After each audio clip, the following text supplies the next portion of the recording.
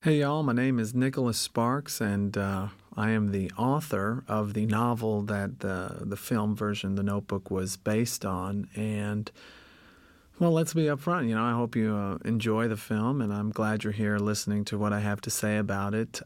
As a novelist, of course, I don't have a lot to do with the making of films. I live in New Bern, North Carolina, which is across the country from where most films are made, although this one was actually filmed in Charleston, South Carolina, which is, I guess, about 6 hours or so from where I live, so we actually did get down to filming.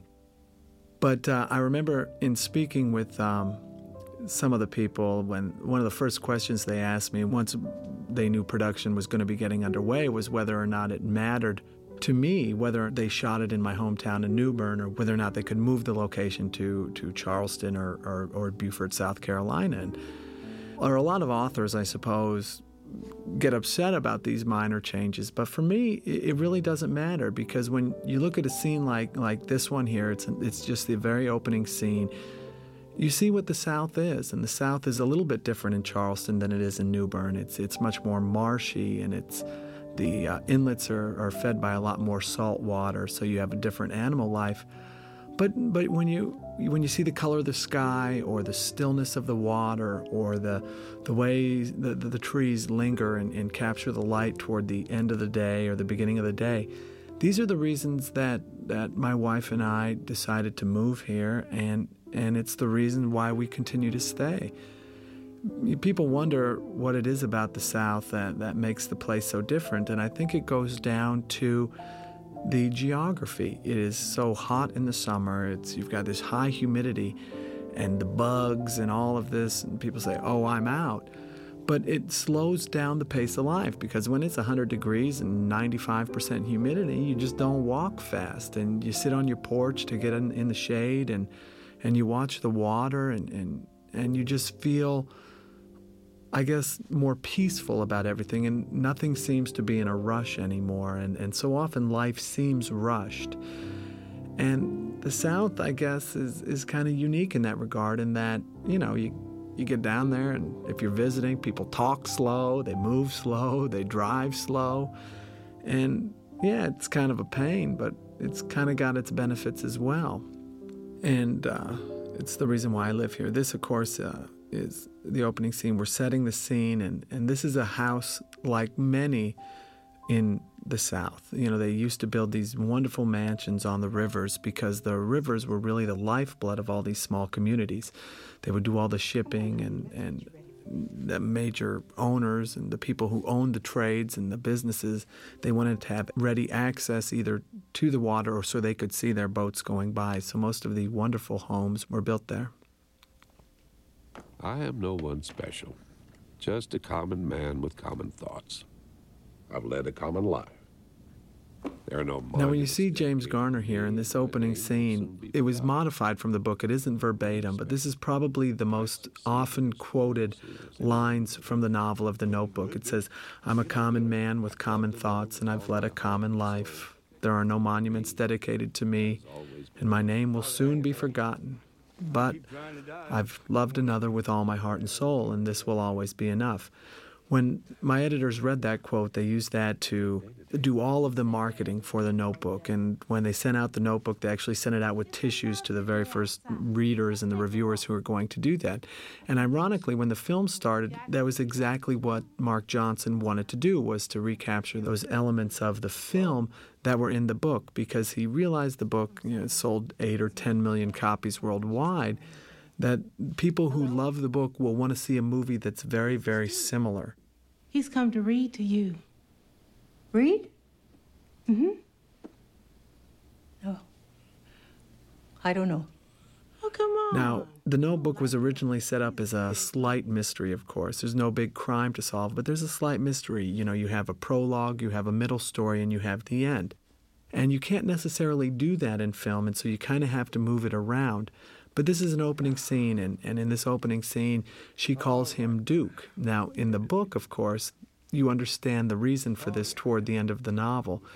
And again, in the film, we'll do that as well. But what you have this person sitting down to read essentially a story. And when I originally wrote The Notebook, which of course goes to the title, The story was written based on notebook form. You're real funny. It was a story of this young couple that met when they were kids, and here we are in this opening scene. You know, you have a young man named Noah and a young man named Finn, and they're living a small-town life right around the onset of the Great Depression. Things were a little tougher back then, of course. You know, the high unemployment, things like that, but you had a way of life that still hadn't changed. It was still very family-oriented, still very caste-oriented, especially in the South at that time. And I suppose that was one of the major challenges, both with the novel and the film, was to make sure that the period was accurate. You know, you want to portray a period the way it actually was. And that goes, in a novel, that goes to almost an evoking of a feeling of nostalgia. And to do that, when I wrote the novel, I spent a lot of time in the New Bern Library, and I looked at pictures of what New Bern looked like, and I went around and found legends of New Bern and talked to some people who were from New Bern originally and what it was like to grow up in New Bern at this time.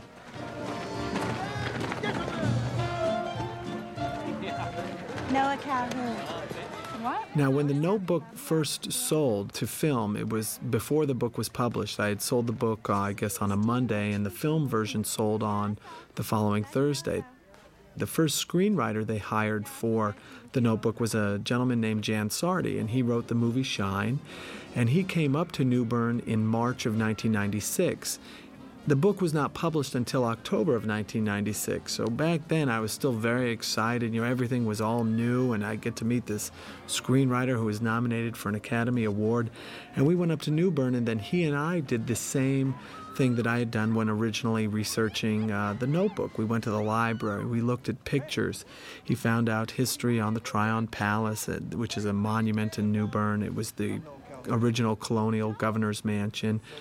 And we had wonderful conversations with people who grew up in New Bern in the 1920s and the 1940s. And whenever you start finding the people who've lived in a town for a long time, you realize how different memories are and how things are not necessarily what you think they would be. For instance, right now, what's really popular in New Bern during the summer is families, they'll go out wakeboarding or water skiing. And what we found amazing was that even back in the 1940s, they had water skiing, and in the 1930s, they had water skiing. And in fact, in the river where I live, you know, they actually had a water ski jump, and people have been doing that forever. And, you know, as you speak to these people and you learn that people change a lot more slowly than society itself. I mean, kids want the same thing now that they did back then. They want to fall in love, they want to meet someone, they want to, you know, maybe get married or find a wonderful job, whatever their life goals are. But these are the same things that people are doing today. You think you're so smart, don't you? That wasn't funny, no, you idiot! Oh, it's okay. I'll take care of this. I started writing this novel in May of 1994. Actually, I started thinking of writing again in May of 1994. My career kind of was on a 3-year cycle of writing. I wrote a novel at 19, never published. Wrote a novel at 22, never published. At 25, I co-wrote a book with an Olympian named Billy Mills. It's entitled Walkini.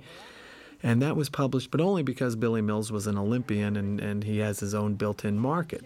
But by 28, again, you following that 3-year cycle, I felt as if I had to write again, but I wasn't exactly sure what to write about. And you know, at that time I'd had, you know, a couple of failures, one minimal success, and I didn't know if I was able to pull off a story or whether or not I could write a story that anybody would want to read at all. So I told myself, you know, I'm going to give myself 3 chances to write a good book. And if I don't make it by 3, that's okay. You know, I'm not meant to be a writer.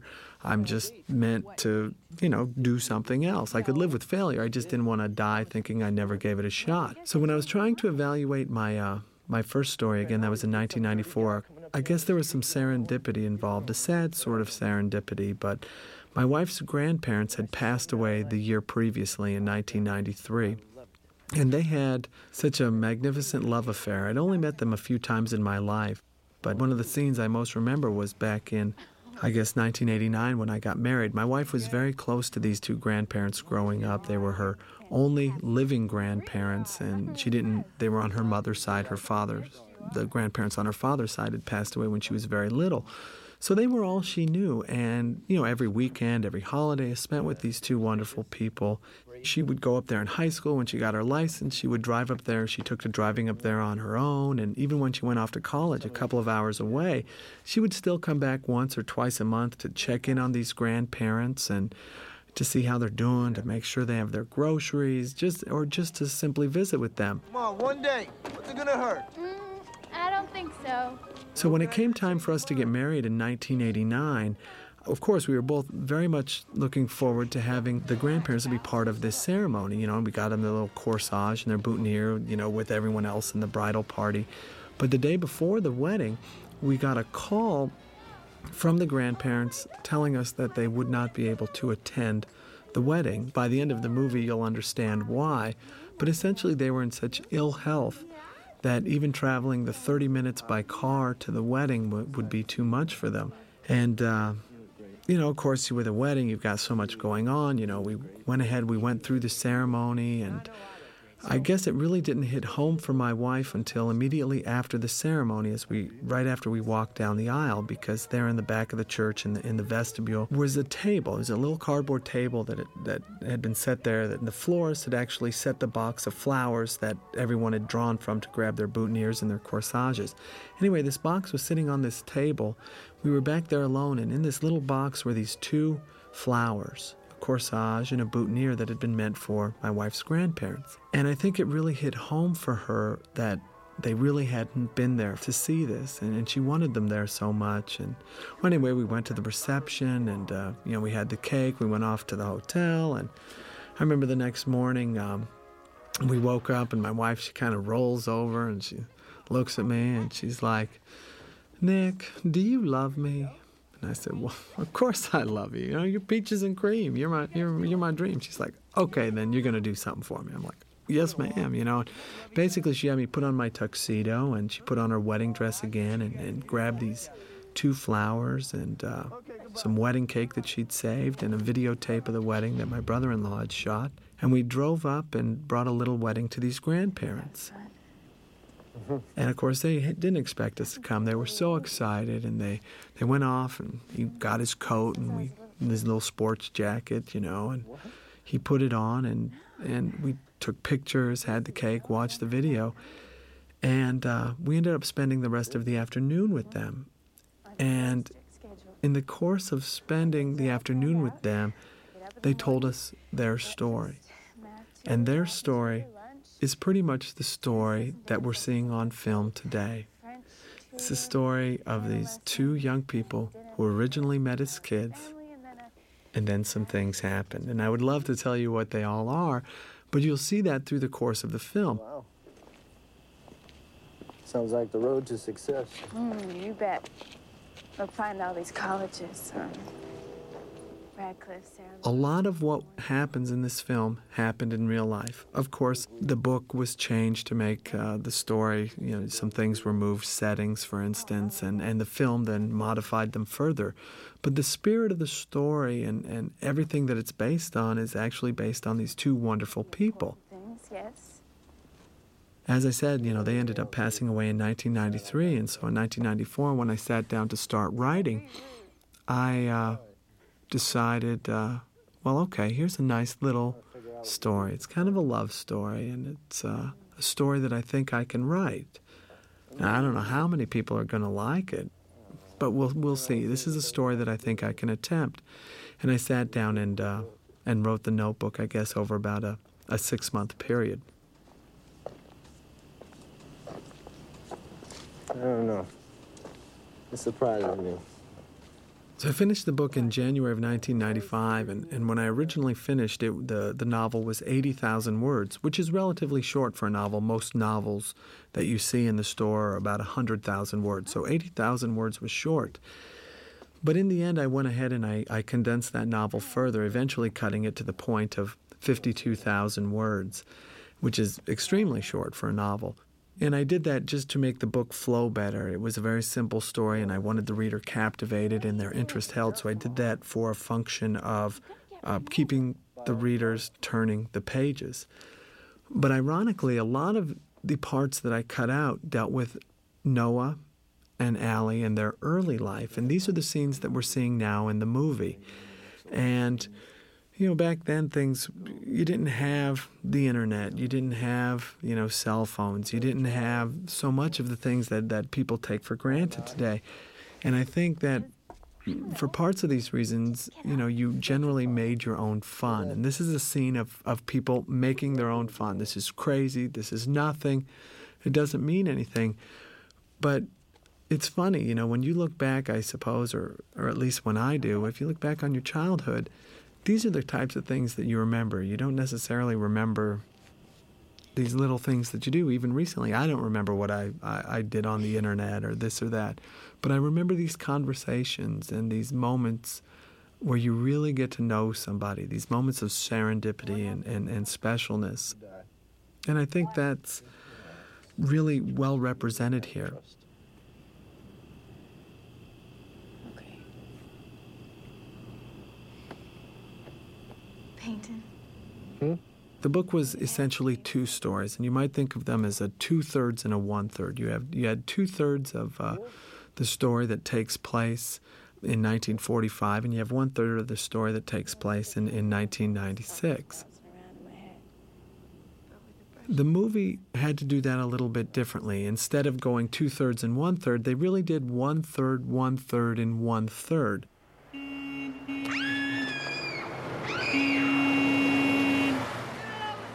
They really wanted to cover the early period first because they wanted to capture the power and the magnificence of first love. Okay. And I, of course, had no disagreements with that. When I work with a studio on a film, I'm open to most ideas because I'm the first to realize that films are very different than books, and they must be by definition because they're very different mediums. People who are seeing scenes like this say, well, none of this happened in the book. But to me, this is okay because it might have happened, I just didn't write about it. The big difference between a book and a film is that a book has to create stories with words, and a film has to tell a story in pictures.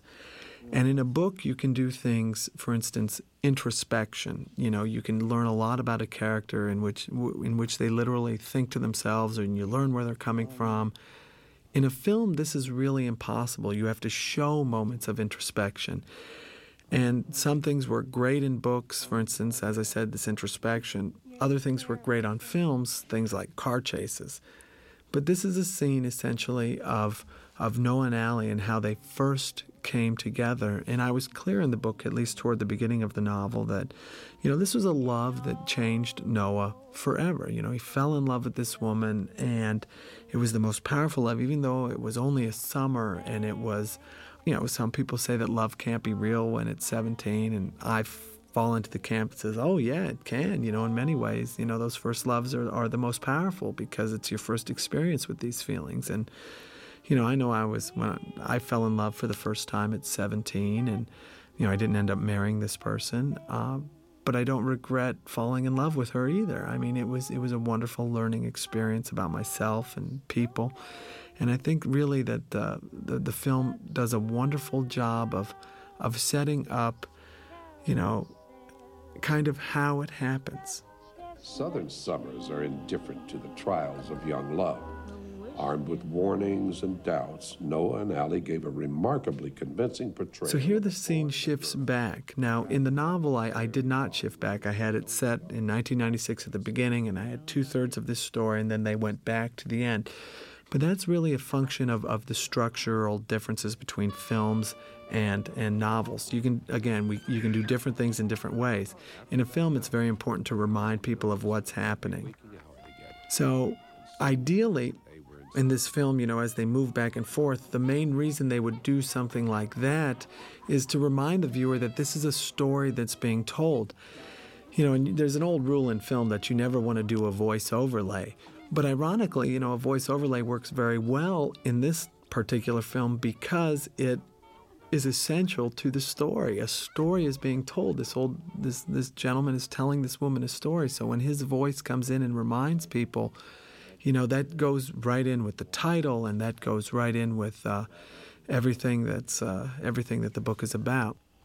The real poems what we call poems, being merely pictures. Now, when you see a scene like this and you see Noah and his father, and Noah's reading this book of poetry, you know, whenever you craft a character and you're trying to make them original and unique, you know, you give them quirks or you give them personality traits. And this was just a trait that I chose for Noah for a couple of boring structural writing reasons. But, you know, I really wanted the book to flow and to be poetic, and I wanted poetry to be a major part of the book, at least in the flow of the structure of the sentences. And to do that, I made my character, you know, an amateur poet. Certainly not a writer, but someone who could read it and enjoy it.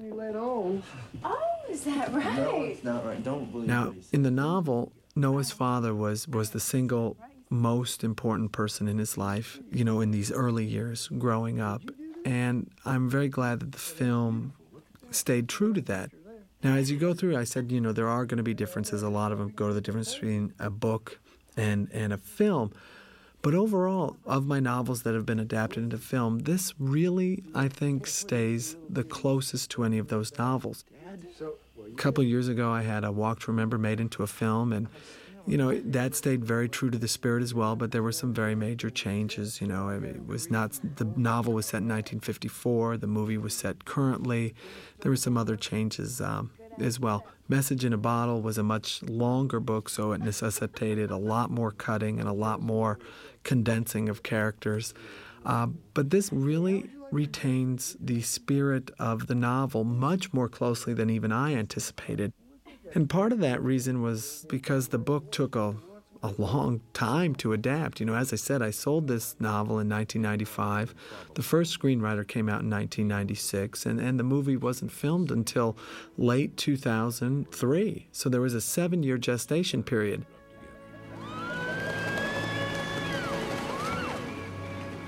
The reason for that was because, you know, you hire a screenwriter, they spend 6-7 months working on a draft, but it was a little bit too different than the novel. The very first draft we got, it was by Jan Sardi. I thought it was wonderful, but it was very different than what the novel was. So then there's okay, you've got to rewrite it, try and get it closer to the novel, so you take another 6 to 8 months to do that. If it's still not what they're looking for, then they start over again. They went to a new writer who wrote it, wrote a very good script, Jeremy Levin, I believe, and he stayed much more close to the book.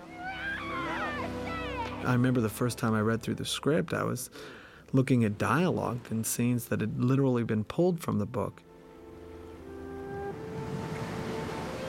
Now say you're a bird too. If you're a bird, I'm a bird.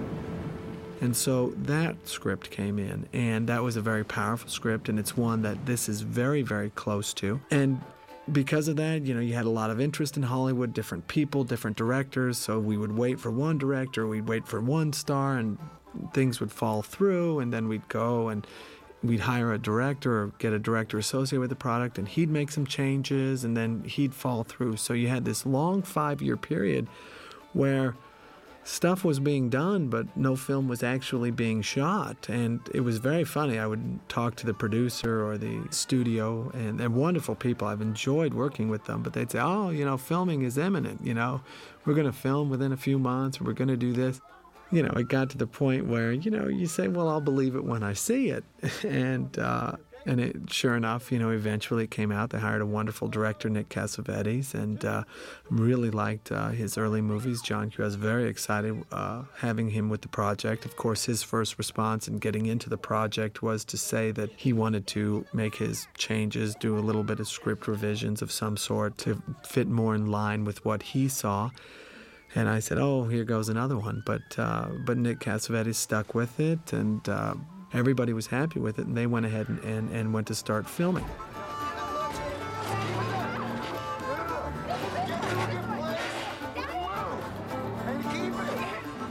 One of the first things you have to do is, of course, cast the actors. I believe, and I can't be sure about this, but from what I know, that Ryan Gosling was the first one cast, and he's young Noah here. But despite their differences, they had one important thing in common.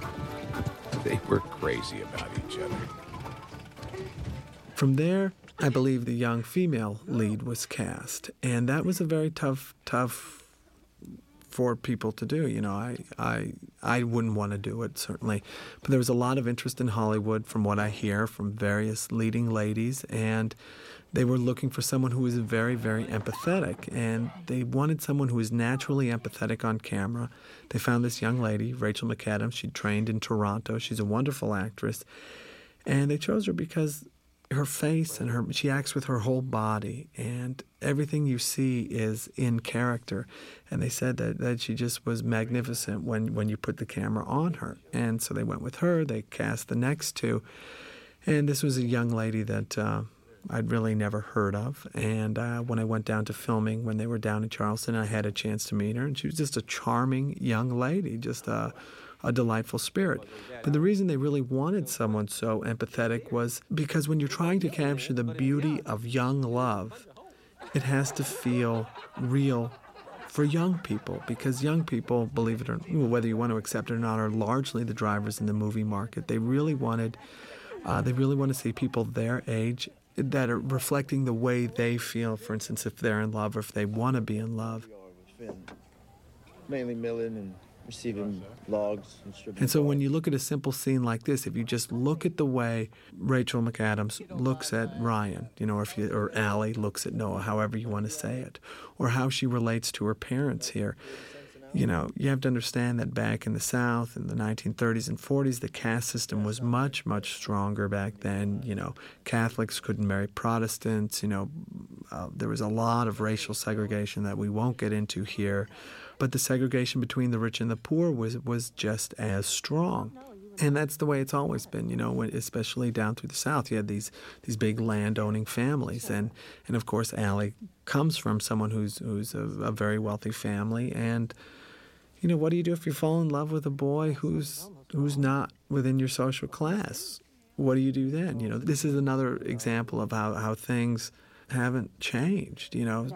I mean, although the pressures might be less now in some ways, they're greater in others. And, you know, a film like this, even though it's a period piece, still rings very true for the youth of today for just these reasons. And Sarah Lawrence is in New York.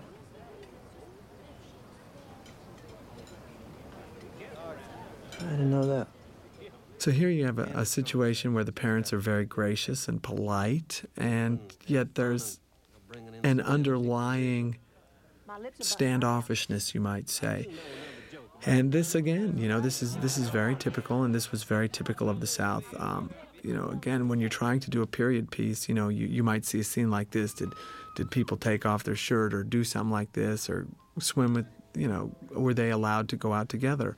Well, of course they were, because as you can see, her father is right there chaperoning, and again, kids were kids. And I spoke to many people born a long time ago who said, hey, look, this is exactly what we did.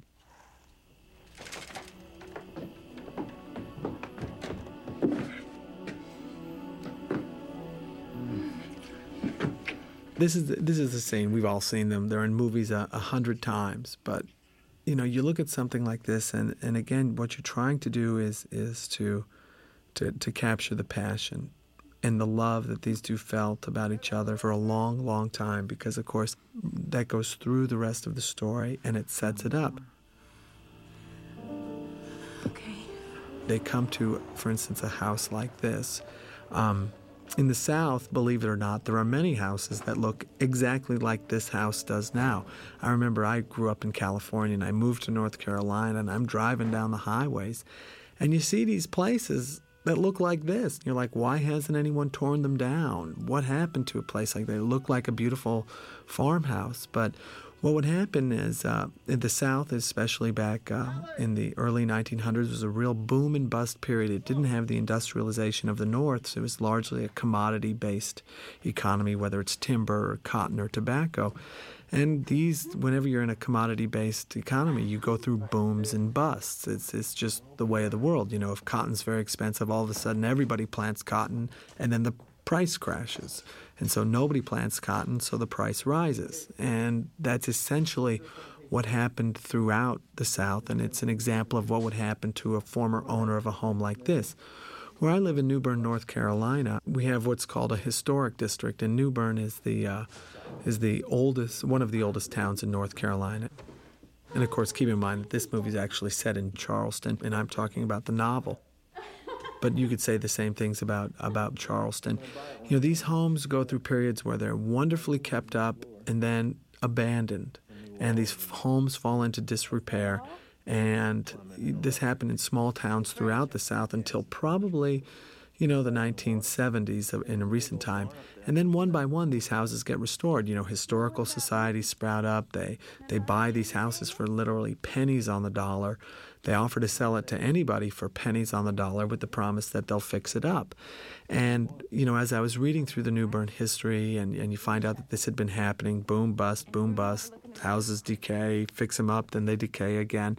I thought that would be a very interesting element of the story, because as you go through and you would see a house like this, a magnificent, Georgian, two-story with the beautiful porches. This is what most people think, of the South and what the South is like, and it's a lot of people's dreams to live in one of these wonderful homes with a beautiful view and all of these things. And I got that straight from the New Bern history. So it became Noah's dream. And I'm just trying to give you a little insight how you come up with a character, where these ideas come from. Some of them come from you, some of them come from the things you read, some of them come from instances in which you just want to create a character that you haven't read about before, or somebody who's new and unique in some way, and that hopefully people will remember.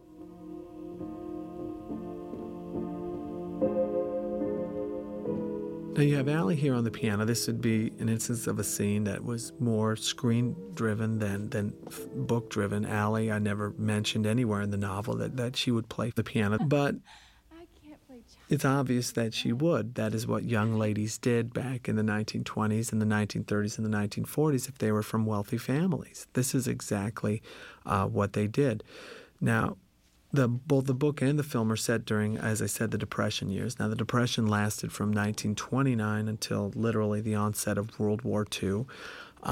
It was a very, very tough time, especially in rural areas. You had the big Dust Bowl explosion where literally all the topsoil in Oklahoma blew away and farmers went broke. And this is exactly what happened down here, and times were very tough.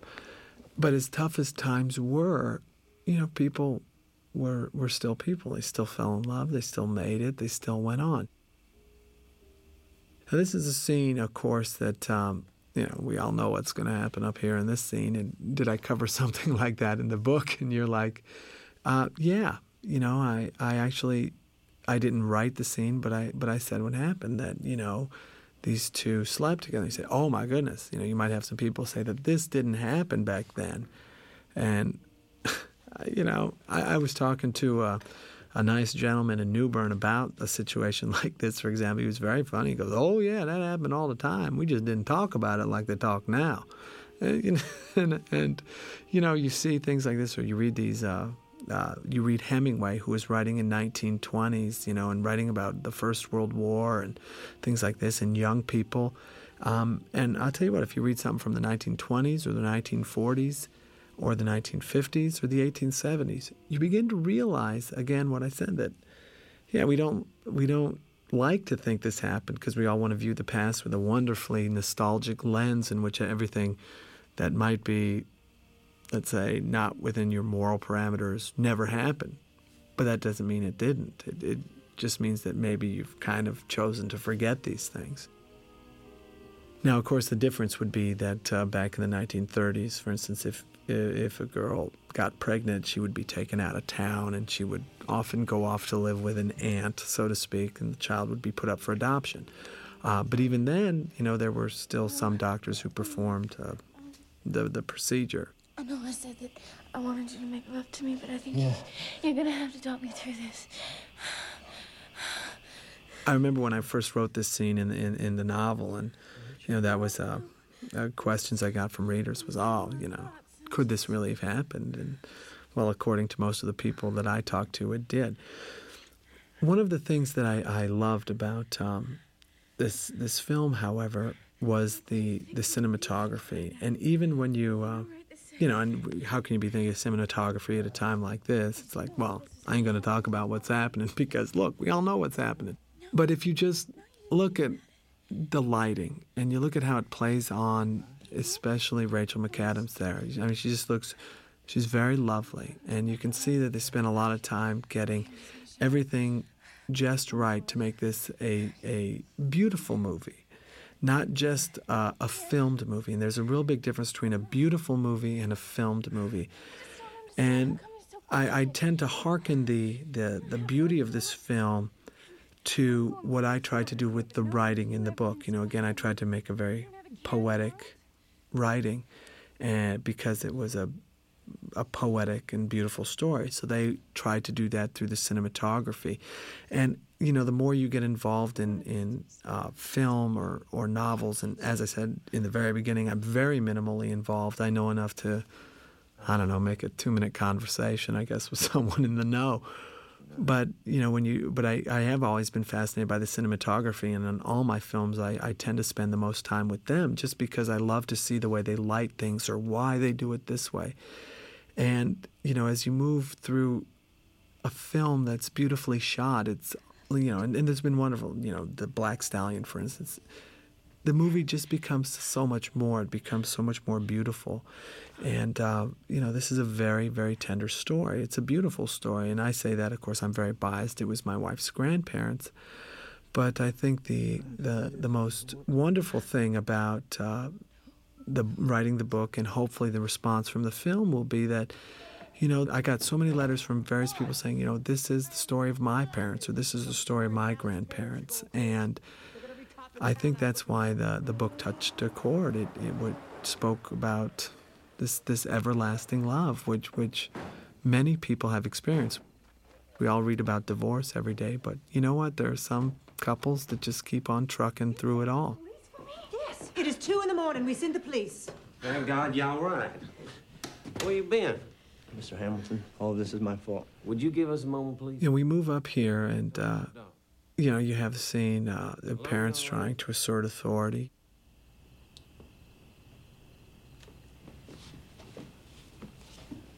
Again, this is just an example of how little has changed. I wrote about it in the novel.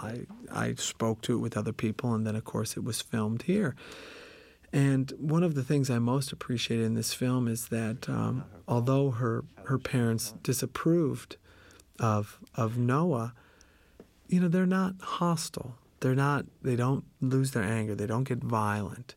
These are parents. These are grown-ups, and this is the way that grown-ups tend to deal with things in situations like this. I have 5 children, and, there are friends you like and friends you don't, and, you very seldom get mad. Well, you might get mad, but generally your solution is to just lay down the law and to tell the truth about how you feel. And it's funny because you get a situation like this and people tend to be more truthful than they are in most of the rest of their lives. They're willing to say almost anything. 17 years of my life, raising a daughter and giving her everything so she could throw it away on a summer romance. Daddy! These are scenes that really set the base for what this story is all about. You've got this young couple, and that went through a lot of situations together. And of course, you have a scene here. Noah, he knows what's going on. In the book, he knew what was going on, and yet, you just sometimes when it comes to feelings, you just can't help yourself. That's final. No, it's not final. Yes, it is. No, it's not final. You're not going to tell me who I'm going to love. How much do you know when you first begin a novel? And that's a question that I frequently get. Generally, what I know is let's say, the beginning of the story, the end of the story, and I know 4 or 5 or 6 or 7 major elements within the novel. And this, when I was first writing The Notebook, this was an element that I knew going in. I love him. You are 17 years old. You don't know anything about love. Oh, and you do? You don't look at Daddy the way I look at Noah. When I first wrote this, I knew that they were going to have difficulty staying together when they were young. I knew this, and I knew that it was going to be largely parental driven. I wrote about it in the book, and I just didn't describe it in the way, again, that it's all been described now. Sorry. I don't even know what to say. I'm humiliated. It's all right. No, it's not. Yeah. No. But that was one of those elements that's very, very important whenever you're trying to craft a quality love story. And a love story is different than a romance novel. Is love stories really have their roots in the Greek tragedies. And when you're talking about tragedy in a love story, you're talking about essentially something that keeps the characters apart. It doesn't necessarily have to be death. Of course, that's the most obvious way that can keep characters apart, but maybe someone is married to another person. That will keep them apart. Maybe someone lives somewhere else in a different country. That could keep them apart. Maybe there's racial or ethnic differences. That could keep couples apart. In this particular story, I chose that, look, she's very wealthy, he's very poor, and her parents, this is important to her parents, but it's not important to her. And yet, because of this, these characters are driven apart. All love stories have these elements which keep the characters from being together, so to speak, and that's what creates such a tragic element. And that's why these novels and films are love stories as opposed to, let's say, romance novels or romantic comedies. In a romance novel, you might say the characters have issues, but in the end, they get together and they can be together.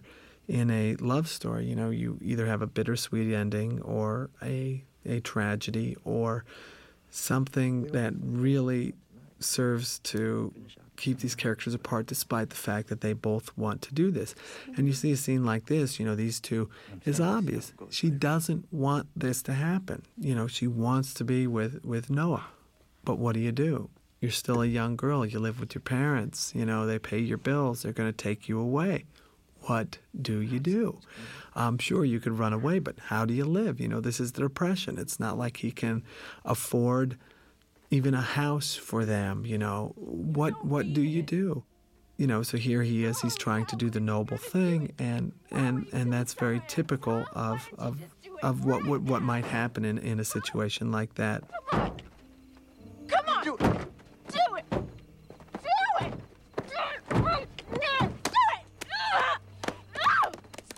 This would be a perfect example. This is something I touched on earlier, but when you look at Rachel and you just see the way she acts, you see the empathy, you see the feeling in everything she does, in every expression, in the way, she's acting. You see she's mad, but really what you see is that she's hurting. And this is not easy to do on film. After seeing the film for the very first time, and that was, I guess, a few months ago, I was just amazed with the young lady's ability and very impressed. And I think she's going to go far. He was only trying to do the right thing. Yeah? But what he really should have done is just told those parents to go to hell. Just stick it where the sun don't. Of course, we switch back to these two older characters and the story that they're telling. And I remember when I was first trying to craft this older character, for him I really drew on, as I said, my wife's grandfather. When I first wrote the book, I was 28 years old. I was trying to write about an 80-year-old man, and that is very challenging to do, quite frankly. There are some of my novels, when you get into it, some of the characters have been easier to write than others because some have been closer to who I am or at least kind of, or I knew someone like that. Let's say if you're talking about A Walk to Remember, I wrote the story from the perspective of a 17-year-old boy. Now, I'm 38 years old now, but I had been a 17-year-old boy. I know how they think. Garrett Blake was 31 years old around the time that I was 31 years old. So again, I could kind of relate to what Garrett Blake was going through. He'd lost a wife. I had lost my mother and father. So I kind of knew what he was like. Other novels of mine, let's say Nights in Rodanthe, that's from the perspective of a 45-year-old woman who's divorced and a mother of 3. And you talk about The Wedding, which is actually a follow-up to this novel, The Notebook. It was written from the perspective of a 55-year-old man. Look, I need you to tell Noah something, okay? I need you to tell I changed that up so that the reader never knows what to expect, by the way, so that they can read all they know going into a novel is that hopefully it's a love story and that they're going to enjoy it, but the novels never feel the same. So when you try and write an 80-year-old character, it's tough to get in their heads, and those were the most heavily edited parts of the novel, and I probably spent months and months and months editing through about 40 pages, just trying to get the thoughts just right. And of course, I suppose I could have probably done the book as I did the film, switching back and forth, but I think the way the book rolled out, because it was more of a 2/3 story and a 1/3 story, that the book was what it was supposed to be and probably handled the best way it could. But the film also had to be handled differently so that it could be the same. For instance, in the book, I could tell you how much he loved her, but if you written the film or filmed the movie with exactly the same structure as the book, it would not have worked, because you didn't have that history with Noah and Allie and what they went through in the beginning and how strongly they really felt about each other.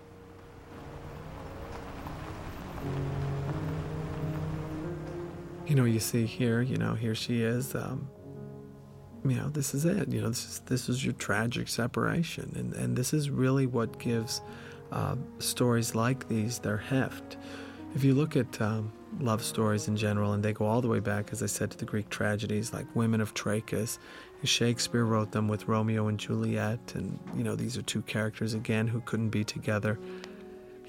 This is where all of these types of novels and films come from, are really from, your Shakespearean roots, your Greek tragic roots, but they all kind of follow the exact same structure.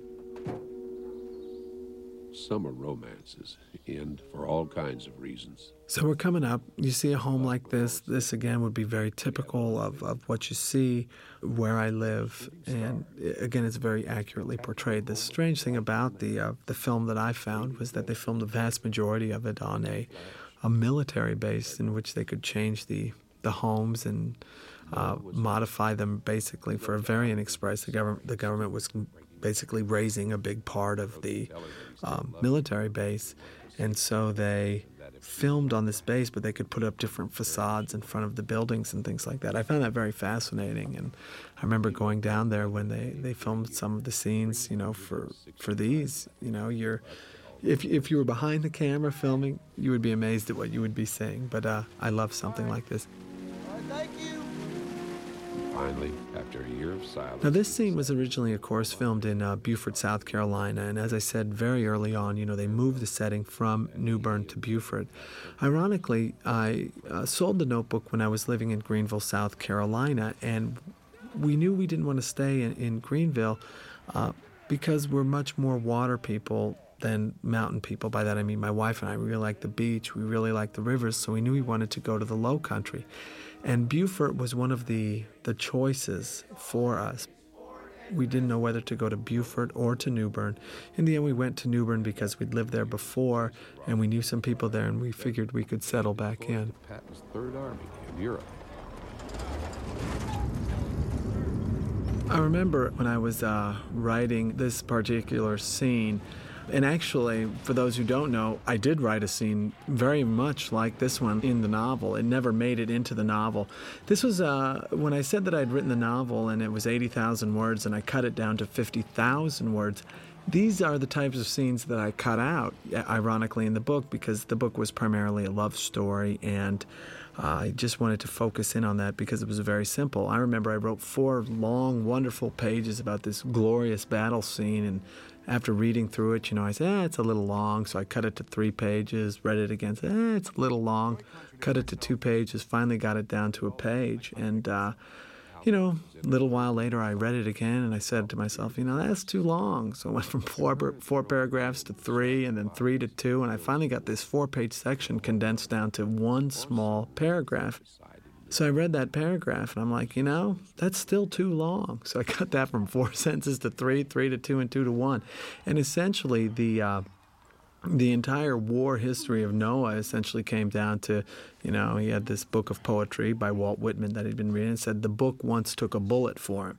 So it is funny, as I watch the film, and you see all of this put back in, and you can see why they did this. Obviously in the film here, this is where Allie meets Lon, and of course, that plays a major role in the later reason that Noah and Allie can't be together. They couldn't be together in the beginning because of their parents, and later, of course, they can't be together because of Lon. In the novel, at least, I remember focusing in on the war because you really had to have a reason why Noah became the person he did after Allie was gone. After she left in the novel, he was gone for 12 years. He works for a scrap metal maker, goes off to fight the war. And when he gets back, he gets a letter from this scrap metal dealer, who obviously would have done very well during the war, that he had received an inheritance and he was able to go back and buy the house. Now, the movie goes ahead and portrays that differently, but I think that's fine. This would be an example of one of these minor changes that is done really for the context of keeping the film moving as good as they can. One of the challenges with Lon in writing about Lon, and this is not something I originally realized when I first wrote the novel. In fact, it didn't come to me until my agent actually said, you're going to have to make some changes with Lon.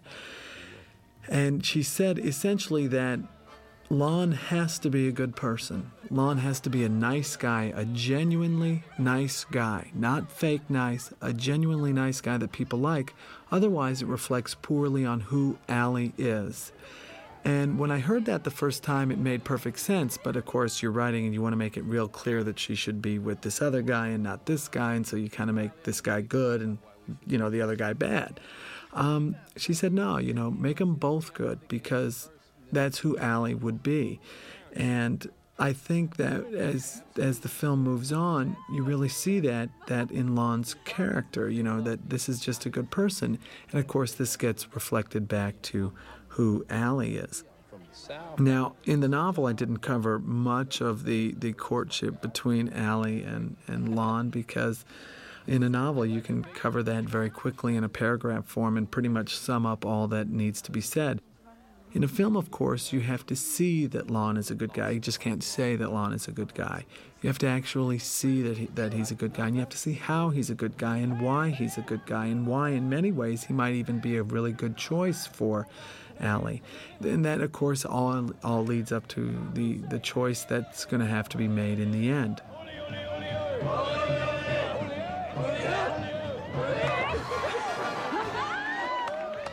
In the years immediately following the war, which is, your 1946 through 1948, the country really broke into two sections. Immediately after war, there was a depression in some sectors because obviously you had so many people being laid off.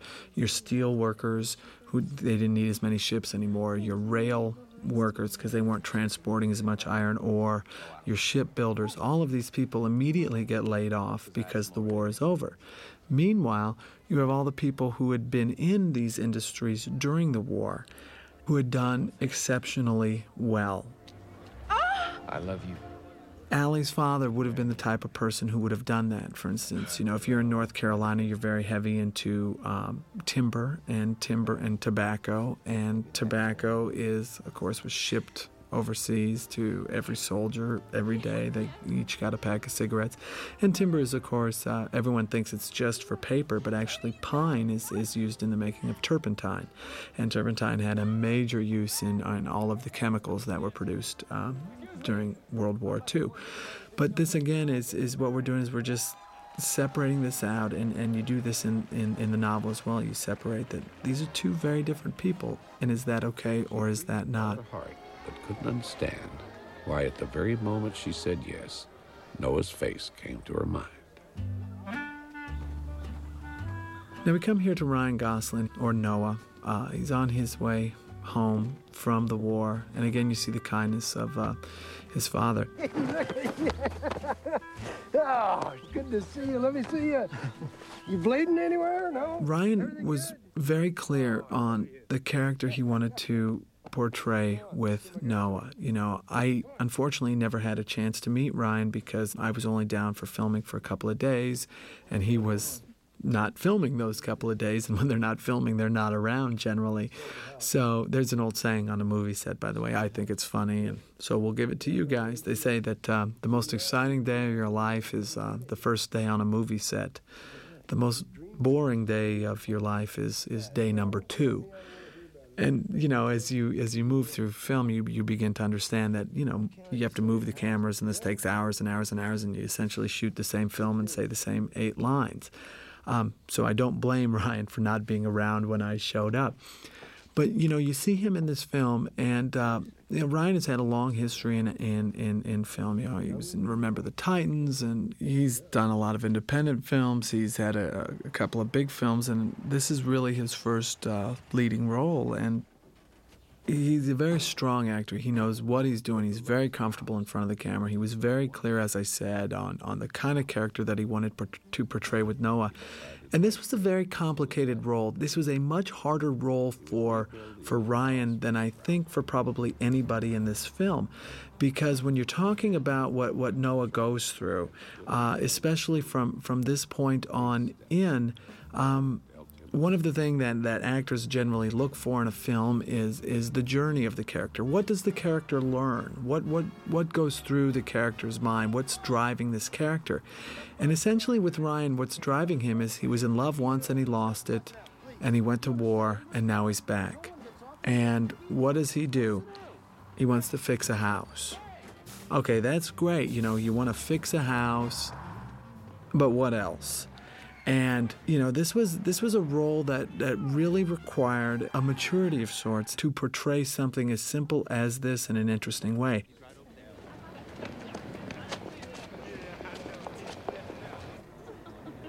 Now, of course, when you're working through the film, they're going to try to make it as interesting as possible. You're going to have flashes, for instance, here where Allie appears, and you get the fact that, no, he's still not over her. And when he sees her, he loves her. You come to this, and this is not going to be easy on the poor guy. And again, he portrays this well. But as I said, I think Ryan had the hardest role to play in the film because his character's journey was not nearly as long as Allie. You look at what Allie has to go through, or as you move through the film, you look at what James Garner goes through, or what Jenna Rollins goes through. They all have a real clear beginning of a journey and an end of a journey. All of them, all the way through. Ryan, however, his character as written, and it was as written in the book, it didn't come with a journey. Ryan's not off on a journey here of self-discovery. Ryan wants to fix the house because that's what he wanted to do as a kid. Noah had gone a little mad. And I remember when we were first talking about the film, and you would talk to Jan Sardi, or you would talk to Jeremy Levin about the writing of Noah, and we debated whether or not to give Noah a journey of some sort. Did they ever see each other again? Noah and Allie? In the end, we decided to keep it, or actually the screenwriters, I had nothing to do with it, decided to keep it the same and pretty much put the onus on the actor himself. And I remember when I first read the script, I'm like, oh man, I hope this is not easy. It looks like an easy role to play, but it, as I said, in my opinion at least, it is far and away the toughest role to play. You know, how do you play someone who's, you know, sad about losing somebody without going overboard? This is very tough. In time, Noah finished the house. But you look at something like this. This is your typical Georgia. Now, I do not live in a house like this. You know, the house I live in is, I don't know, 25 years old and kind of modern looking. But, you know, part of me, I think, has always wanted to live in a house like this. It's funny. We have friends who own houses like that, and they can't. The maintenance is just terrible, and you know, when they remodel them, it's all got to be toward the historical accuracy, and I'm sure it's very much the same in South Carolina as it is in North Carolina. Literally, if you're going to remodel a home such as that, you might have to go so far as getting blown glass for the windows, and you know, when you got 5 little kids running around, I think they'd cause way too much damage for us to be able to ever do something like that. The man that offered him $5,000 over his price, that no one in his right mind would do that, and he wouldn't have a lunatic. You know, in an earlier scene just a moment ago, you see Ryan. He's going on the river at dawn and rowing. And there's nothing quite like that. When I was writing the Notebook, I lived on a place called Bryce's Creek, and it's just this magnificent, twisting, winding creek, and the water is still as glass, and the mist often rises from the water on those hot summer mornings. And I'd take my kayak out and I would head up that river, and it's almost like going back in time. And so that particular aspect of Noah's character really came from those things that I like to do.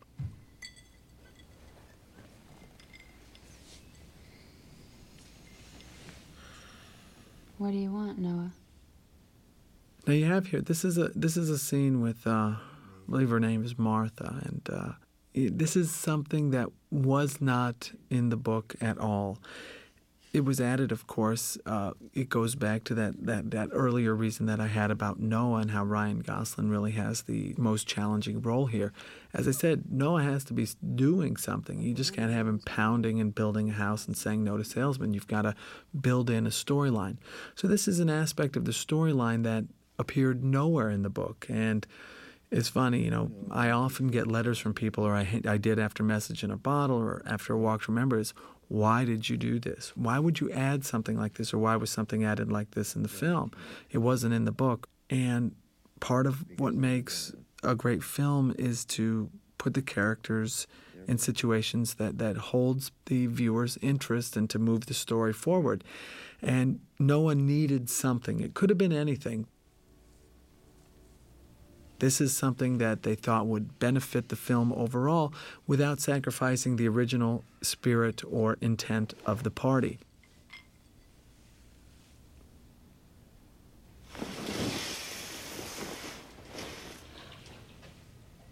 Now, when I wrote the book, as I said, most of the childhood love was covered in a short period of time, literally 2 to 3 pages.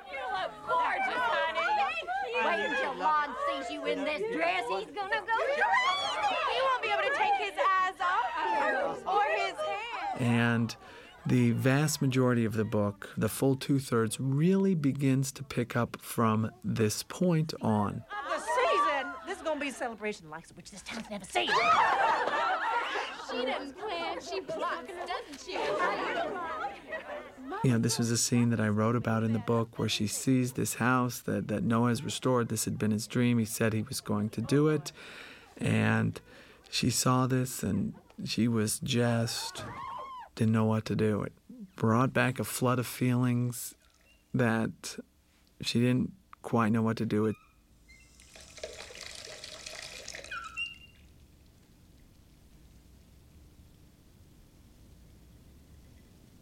It's one of those moments in her life where, kind of like I was when I first decided I wanted to write again, it's okay to fail if you gave it your best shot, but you don't want to die without ever trying. And that's exactly what she went through in that moment. It's okay to go see Noah and know that it didn't work out, but I don't want to live my life knowing that I might be making a mistake. I don't want to do that. And so this is something that of course, sets in motion the next part of the story. It set in motion everything that happened in the novel. Guys, could you give us a minute? Yes, sir. Miss Alec? Ma'am?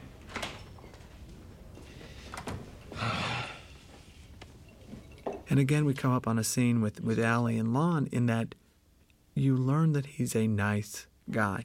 And that's such a corny thing to say these days, and I fully understand that.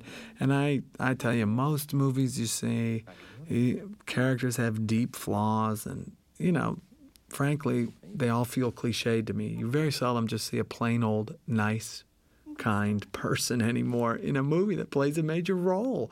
And, people say mine is cliched. I'm like, well, everybody else is doing that. How can this one? This goes back to something I never understand, but it's okay, and it's something, as I said, that both my agent and my editor agreed with, and it's obviously something that the screenwriter and the director and the studio all agreed with, that Allie's choice reflects on who she is. Listen, are you all right? Yeah. Okay, then go. One of the great things I loved about the film when I first saw it, you can really see, again here, we spoke about cinematography earlier, but when you look at the costumes they're wearing, okay, granted these are accurate for the time period, but what grabs you really is the color and the vividness of it. I mean, they could have put her in any color hat. They chose red with red earrings, and you look at the lipstick. This, to me, just makes it a wonderfully satisfying experience to watch. It's like watching one pretty picture after the next. And, oh, by the way, in addition, here's a wonderful story to go along with it. When I first wrote the book, I guess it was probably page 25 out of 150 that Allie steps out of the car. I think that, as I said earlier, the movie did it right by doing it this way. But I sometimes wonder what would have happened had they done it a little bit differently, maybe perhaps not devoting as much to the youth and going more into this period. At least that's what I first thought when I read the screenplay. Then when I saw the film, it all became much more clear. And that's most vivid in this scene. This scene would mean absolutely nothing unless you knew what they'd gone through. And you had to have enough of what they went through to feel it. And to arise feeling takes time. You can't do that in nothing. For instance, you can't kill someone at the beginning of a movie and care because you don't know the person. So, this was a very powerful scene in the book when I wrote it. It was, again, it set in motion everything, but it would have meant nothing had you not done what the screenwriter and the studio decided to do here.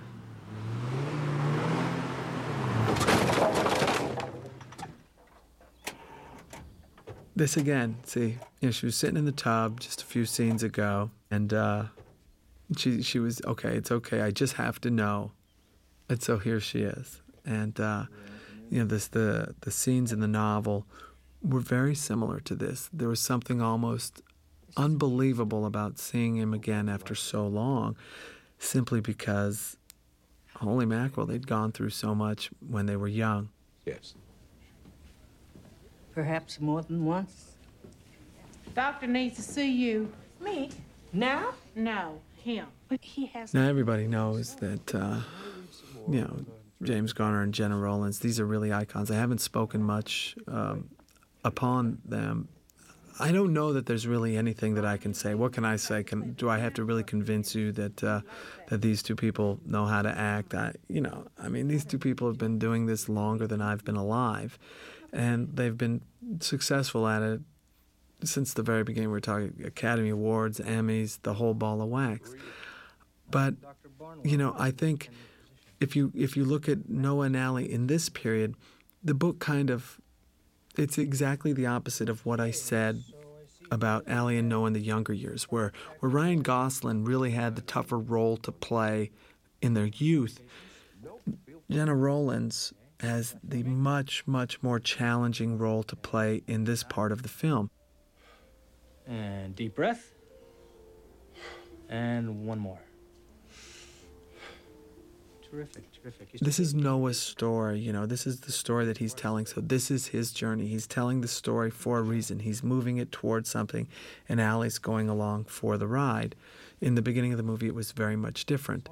So that was one of the reasons why the film took so long to actually be made into the film. I mean, how do you get this balance right? What kind of actors do you play? How much do we add to give them stories?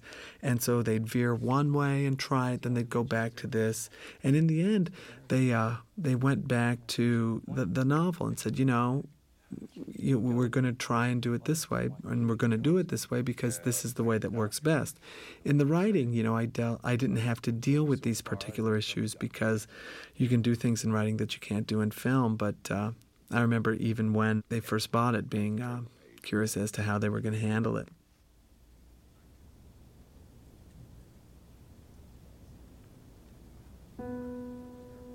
It's funny, I mentioned that the book was sold on a Monday, and then the film was sold on a Thursday. A lot of people probably wonder what that was like. It's a very odd experience, to tell you the truth, because I sold the book, and it was a sizable amount of money, and Yeah, I was still dizzy from that. We closed the deal on Monday evening. I spend Monday evening talking to friends and family, being very excited. Tuesday, you wake up, you still can't believe it.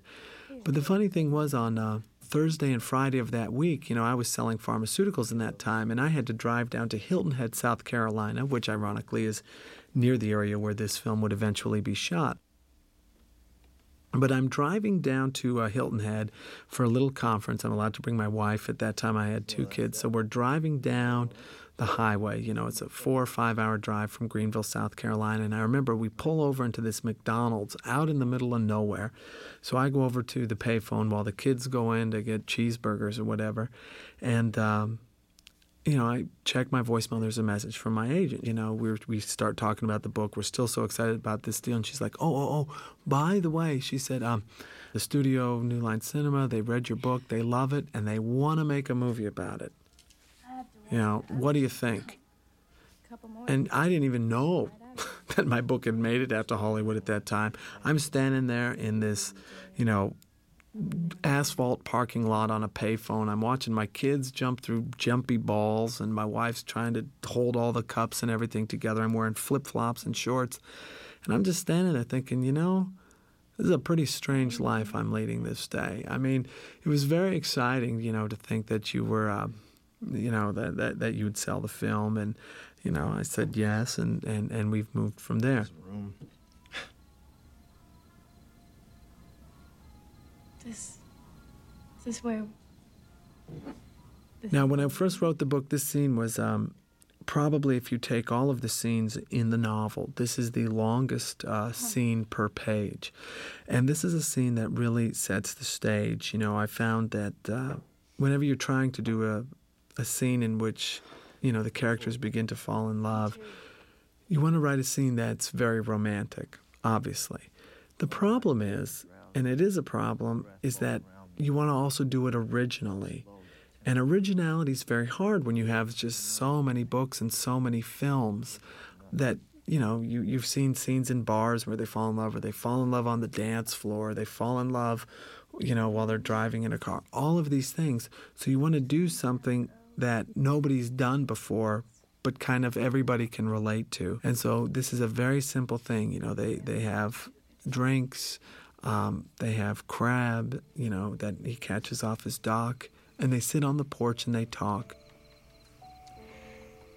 I think now that you understand what these people went through because of the early part of the film, again, something like this has much deeper meaning than had they gone out somewhere and done something exciting. All of that would have been a distraction. In the book, I didn't want something else to be a distraction either. You almost want it one-on-one, where you see that there's still something there, but neither one is sure what it is, that neither one is sure where they're going to go from here, only that it's good to see each other again. Life like a sudden flame, blazing and streaming into his heart. Noah stayed up all night contemplating the certain agony. It was a tough scene to write in the novel, and it was portrayed much more shortly in the film. As I said, if you take that one scene in the novel, that is probably 20% of the entire book. In the film, it's 2 minutes out of 120. And yet it still was powerful in this exact same way because of the early period. I mean, it's funny. The more you change things sometimes, the more it stays the same. That's a cliche, but it's an example of exactly what happens when you move from book to film. Hello there, honey. Hi, Daviny. What a pretty name. Yeah. Oh, my cute. Thank you. It's a very sad scene once you realize what's happening, and you realize she doesn't know any of these people, and you understand that these people are her children.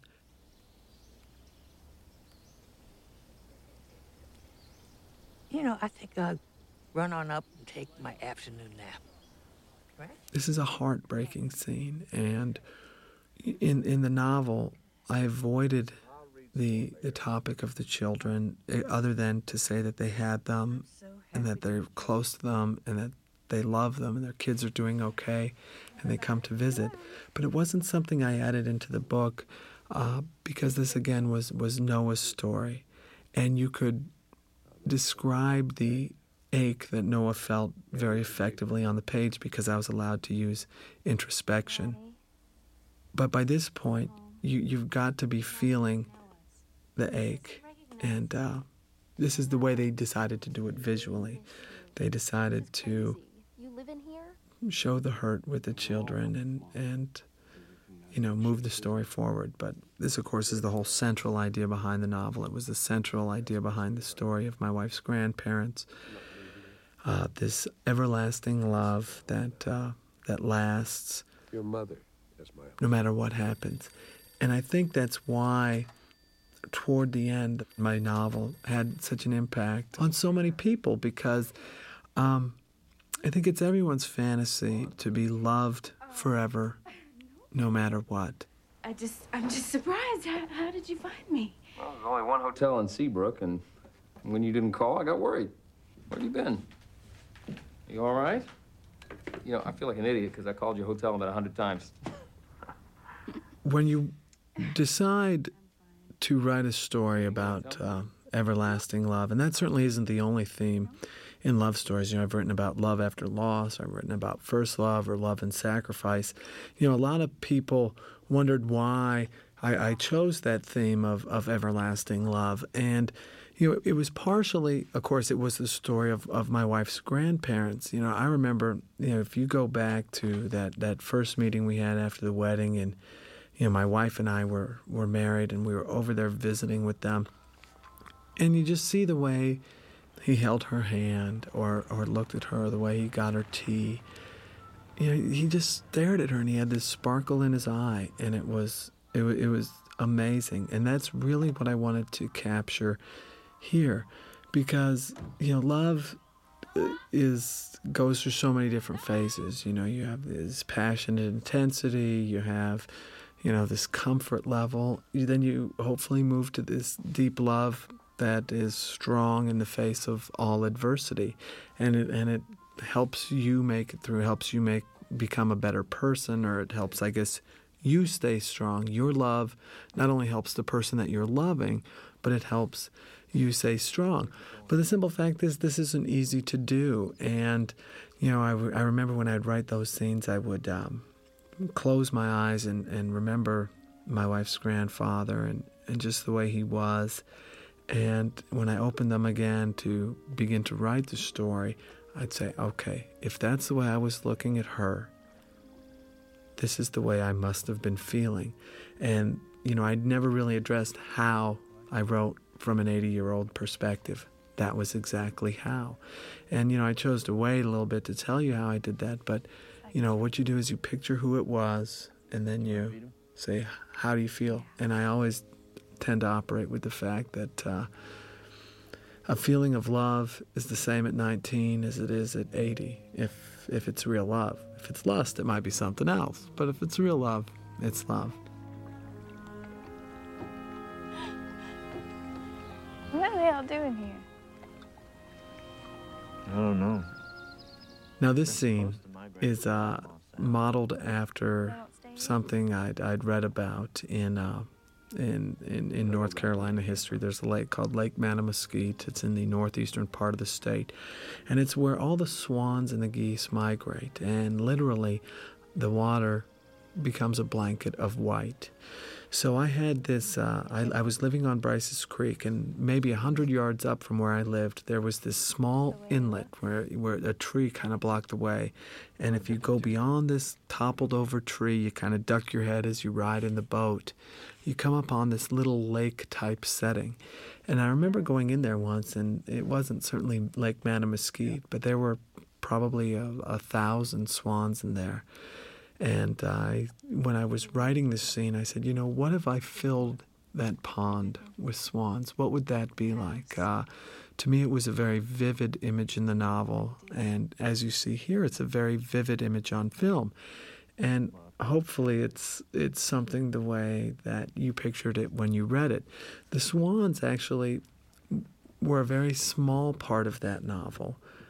But they begin to set in motion all that comes next, because when you see a magnificent sight, if you see the Grand Canyon or you see a child being born, you tend to be struck with awe, and it arouses these deep feelings. And that was the purpose of this scene.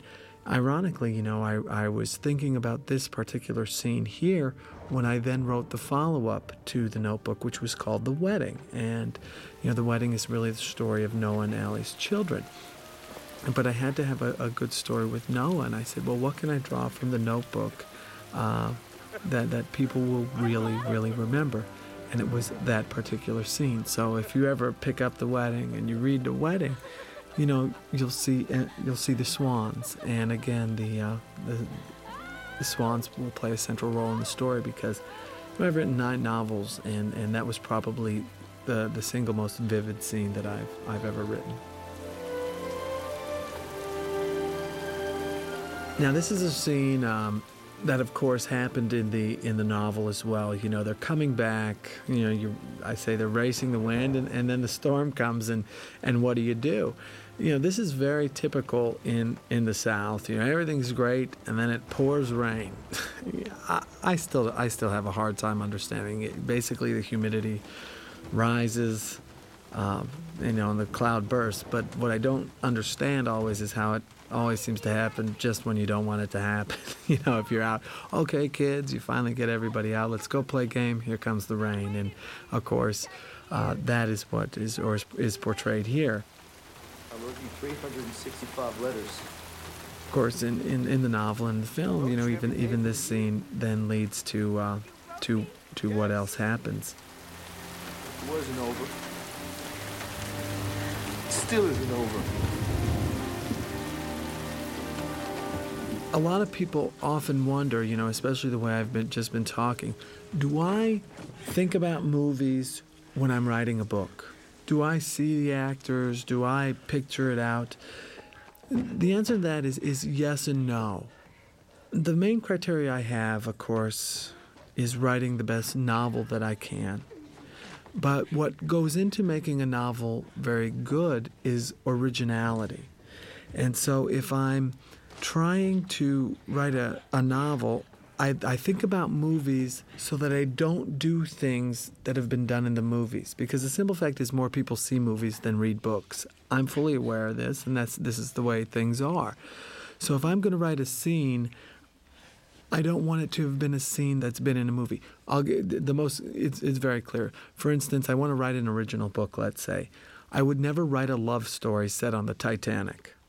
Well, it was never a book, but you see, it was a film. And so when I think of movies, I use them almost as a process of elimination. Oh, this was done in that movie, so I won't do this. Oh, that was done in another movie, so I won't do that.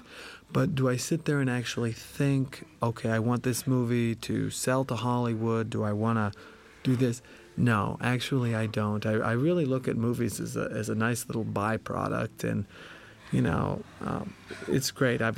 People ask me in my talks, and I give talks or at book events, they always ask about the movies. And I have a very simple motto, and it goes like this, and I stand by that today. It goes like this. It says, anytime somebody wants to make an $80 million commercial about my career, I'm all for it.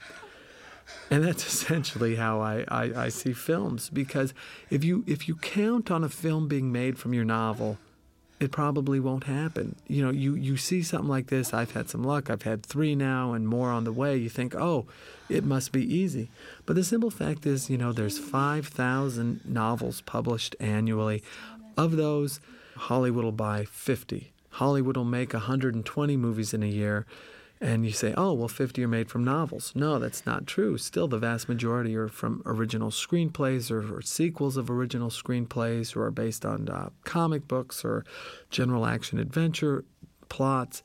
In the end, maybe 10 to 15 novels are actually adapted into film every year, and maybe 5 or 6 become successful in the long run. So if you really get caught up in this, and this becomes the most important thing, and you really try and write it with movies in mind, the numbers alone say that you're probably going to be bound to be disappointed. So it's much better just to concentrate on the novel and to write the best story that you can. And if you do, you have a shot at maybe having a film made. Wake up. I had the obligatory roaring fire scene in my novel, and I'm glad to see that they put that in the film as well.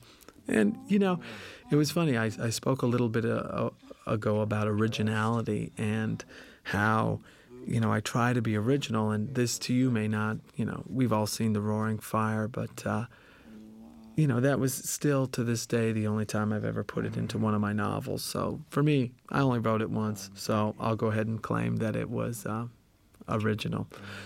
When you look at these two, I think that Ryan and Rachel had wonderful chemistry. I think that when she looks at him, she's Allie looking at Noah, and that when he looks at her, it's Noah looking at Allie. And it was really nice to see the interaction between these two on the film because, you never know how people are going to interact and whether or not they mix together and form more than their whole or less. And I think, at least in my opinion, that these two became more than almost each of them individually. I thought they were great together as a team and almost a synergistic effect, you might say. Of course, this scene here, where Martha shows up, this is not a scene that had anything to do with the novel at all. But again, it was important because without Martha's influence throughout these things, Ryan Gosling would have had a nearly impossible role to play. And I don't know whether he insisted on it or the screenwriter or the director. I believe some elements of it were actually even in the very original screenplay, and then it was kind of modified and added in by Jeremy Levin. I'm Allie. I've heard a lot about you. I've heard a lot about you, too. You want to come in? When you look, I've said, this scene's in and this scene's not in, or there are certainly a number of things that are the same and a number of things that are different. And, I mentioned earlier that that doesn't bother me. In the end, I will say that I judge The Notebook on how much I like the film, just as I judge Message on how much I like that film and A Walk to Remember on how much I like that film. As an author, I did not sit in the audience and say, that's different than my book, and why did they do that? I said, is this a good film, or am I enjoying myself? To me, it's unfair to compare books to movies, and you just want the movie to hold up well against other movies. And I was pleased by the fact that The Notebook was a wonderful movie, first and foremost. Of the three movies, I'd mentioned earlier that this is the most closest adaptation. And as I said, much of the dialogue was pulled directly. But when I say that, don't think for an instance that we're talking 80% or 70%. By that I mean, 5 to 10%. When you look at something like Message in a Bottle or A Walk to Remember, they had probably less than 1% of the lines were actually drawn from the book. So 5 to 10% is quite a bit. And I remember the first time I see that, I'm like, hey, I know that line. I wrote that line. And that I think is the most fun part of being an author, watching their film on screen. I see a scene like this and you hear her say, hey, Noah. And I sit back and say, hey, I thought of the name Noah. And I picked that, and you say, hey, that whole house thing, that was all my idea. That's the most fun part. So when I'm sitting back, I tend to get excited about the parts that are the same, and the parts that are different. I say to myself, well, they did it to make the movie better, and so I want a good movie. They want a good movie. Why complain about it?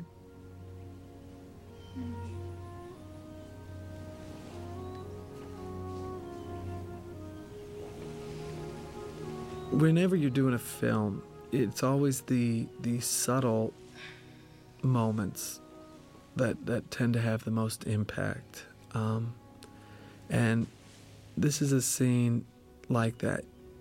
And it's a subtle reflection on the type of relationship that Noah and Allie have. It's fun, it's playful, it's sweet, and it's something that, I think a lot of women dream about. Hopefully a few get them. it all goes into the whole theme of the story of this everlasting love and how you show it and how you act toward each other with this. You know, it's one thing for Noah to pine for Allie. It's another thing for Noah to help Allie paint again. And that in the novel was a big deal. And in the film, it's a big deal because she gave up painting and she felt like she was missing something. And she gave it up around the time that she left Noah, both in the book and in the film. And that's, of course, very symbolic of loss. She gave up a lot. She got a lot. And she had reached that point in life where she wasn't sure whether the trades had been fair. Now, this scene, of course, is great. This was one of the great scenes in the book. You know, when you're writing a novel, you got to surprise the reader. You have to add conflict. You have to add dramatic intensity. And what better way than to reintroduce the mother? You know, you look at Joan Allen here. She had a tough, we talked about the role the parents played earlier. It was a tough role, but I think she did a great job. And I think she played such an important role in this film, even more important in the film than in the book in a way. And, of course, that comes out in the next few minutes. Okay, yes, I stole your letters. It was wrong, but stop being dramatic and at least take some of the responsibility. But you talk about these letters that she's hidden, and you say, what mother would do that, or would I do that as a mother, or of course I would do that as a mother. These are tough calls. You know, parenting is never easy. There's no handbook out there that says, you know, you do X, Y, and Z. And, you know, parents fly by the seat of their pants half the time. I remember I grew up, I thought my parents knew everything. Now that I'm a parent, oh my goodness, I'm like, if my kids only knew how little I know, they would lose all respect for me. You know, I'm just doing the best I can. And this is a woman that didn't set out to hurt her daughter. She honestly thought in her heart she was doing the right thing. And I think that's another, you know, that's something that I try to incorporate into most of my books. And I think it goes to my worldview, this belief that deep on the inside, most people are good. And most people want what's best for their kids. And most people want to do right by their jobs or their husband. Now, people are flawed. Nobody's perfect. But I think that when people think of themselves, they think of themselves as good, and for the most part, they act that way. So you see this decision that she made to hide the letters, and then you come back, well, she has a reason for this. We decided to run away. We didn't even make the next town before the police picked us up. And her reason was that she was in love. I did not cover her reason in the book. This could have been the reason. To be honest, in the book, I never gave it a thought other than she thought it was the right thing to do. And sometimes that's enough for parents when they make a decision. In the film, though, you've got to have a reason because you don't want the viewer to hate the mother. And, you know, in the film, they added this situation in which the mother had been through what Allie had been through before. She knew, and she'd made her choices. And yeah, even now, 30 years later, she questions it. I do. He is a wonderful man. He is good to me, and I don't deserve it. I love him, Allie. I do. I love him. And that's the way so many things come in life. For instance, I had this period of my life where I wanted to be a runner more than anything in the world, an Olympic athlete runner. And I was good back in my younger days, many, many moons ago. You know, I had a full scholarship to the University of Notre Dame, and as of my speaking now, I still actually hold the record at the University of Notre Dame. And my dream was to go to the Olympics, and this was far and away the most important thing that ever in my life at that point in time. Eventually, injuries forced me to quit, and, you know, 6 years later, I'm writing novels. You know, people come to me, you know, you might say, oh, I'd much rather be a writer. But when I lay on my bed at night, I say, if I could trade, if I could be an Olympic gold medalist or a writer, which one would I be? And even now it's a tough decision because, of course, that would have opened up different avenues in my life, and I don't know what I'd be doing. But life is about making the best choices that you can when those choices confront you. And often you go with what's best and you draw these on your learning experiences.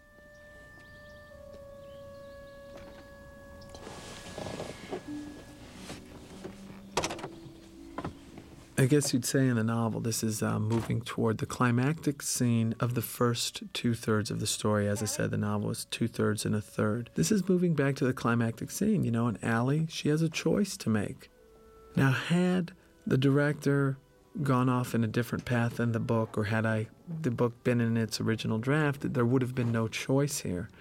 But you can see how having a choice here really adds to the overall dramatic impact of the story. And of course, so does this moment. I hope you make the right choice. Now, this moment was in the book. Yeah, Mom hid the letters, but Mom kept the letters too. And that goes something to her character. And in my stories, I have this worldview, as I said, that I think most people are good, which is why in my novels, most people are good. They're flawed, but they're not flawed in the bad ways. I have no interest in writing about criminals or drug abusers or alcoholics or people who, just serial killers. I have no interest in writing about people like this. For one thing, a lot of people write about them. And number two, I find them boring. I mean, how easy is it to act on your base instincts? On the contrary, I find it much more interesting not only to write about good people, but more importantly, I find it much more challenging to create a good person like, Allie's mother in that scene. It's hard. I try and write stories that could literally be about the boy or girl next door, or about your neighbor down the street, or about your family member. And earlier I'd spoken of the fact that The Notebook was so meaningful because so many people saw their own lives in this story in some way. They knew someone somehow. But when you're writing about good people, or let's say someone who could be your neighbor, it's really hard to make them so interesting to hold through an entire novel. What about the past couple of days? They happened, I know that they happened, and they were wonderful, but they were also very irresponsible. There's a lot of challenge that I do it, and of course many other authors do it, but it's far more easy to make someone like Hannibal Lecter interesting. You just have him eat another eyeball or something, or cut up somebody's liver. That almost holds your attention on a page and on film like a car accident. It's very easy to make someone like that interesting. But what about someone like your neighbor, or your grandmother? How do you make your grandmother so interesting that people want to see them on film? It's tough. There's an art to it. And I think this art also went through to the film with Nick Cassavetes. I think he did a wonderful job in making relatively normal, ordinary people that seems like you can know, and making the daily tribulations and choices in their life interesting. Would you just stay with me? Stay with you? What for? Look at us. We're already fighting. Well, that's what we do. We fight. Now, this is, I just laughed there because I think it's funny. This would be an example of one of the differences in the film from the book. Allie and Noah in the book, they didn't argue. They kind of got along,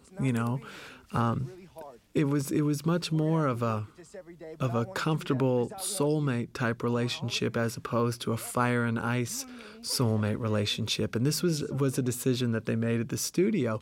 And I can't say that I disagree with it. I can say that it's just different. And again, it was done to make the film better. I know I'm becoming a broken record on that point, but believe me, almost all the letters I get that regard the film and the book are all, why did they change this or why did they change that? There is no easy way. No matter what I do, somebody gets hurt. If you had this scene that was just heavy and deep, and you had that scene with the mom, which was heavy and deep, and the love scene, which was heavy and deep, and then now we were moving toward the end of the novel, which then gets really heavy and deep, the film would lose its impact. It's just the way it goes. So the art to that is to vary these feelings. And this is an example. It not only adds believability to the characters, that they're human, that they get mad, that everything was not flowers and, rainbows with these two, but they were human beings with feelings, and they're each being pulled in different directions. Not only do they become more real, but you move the whole film in the arc in which you intend it to move.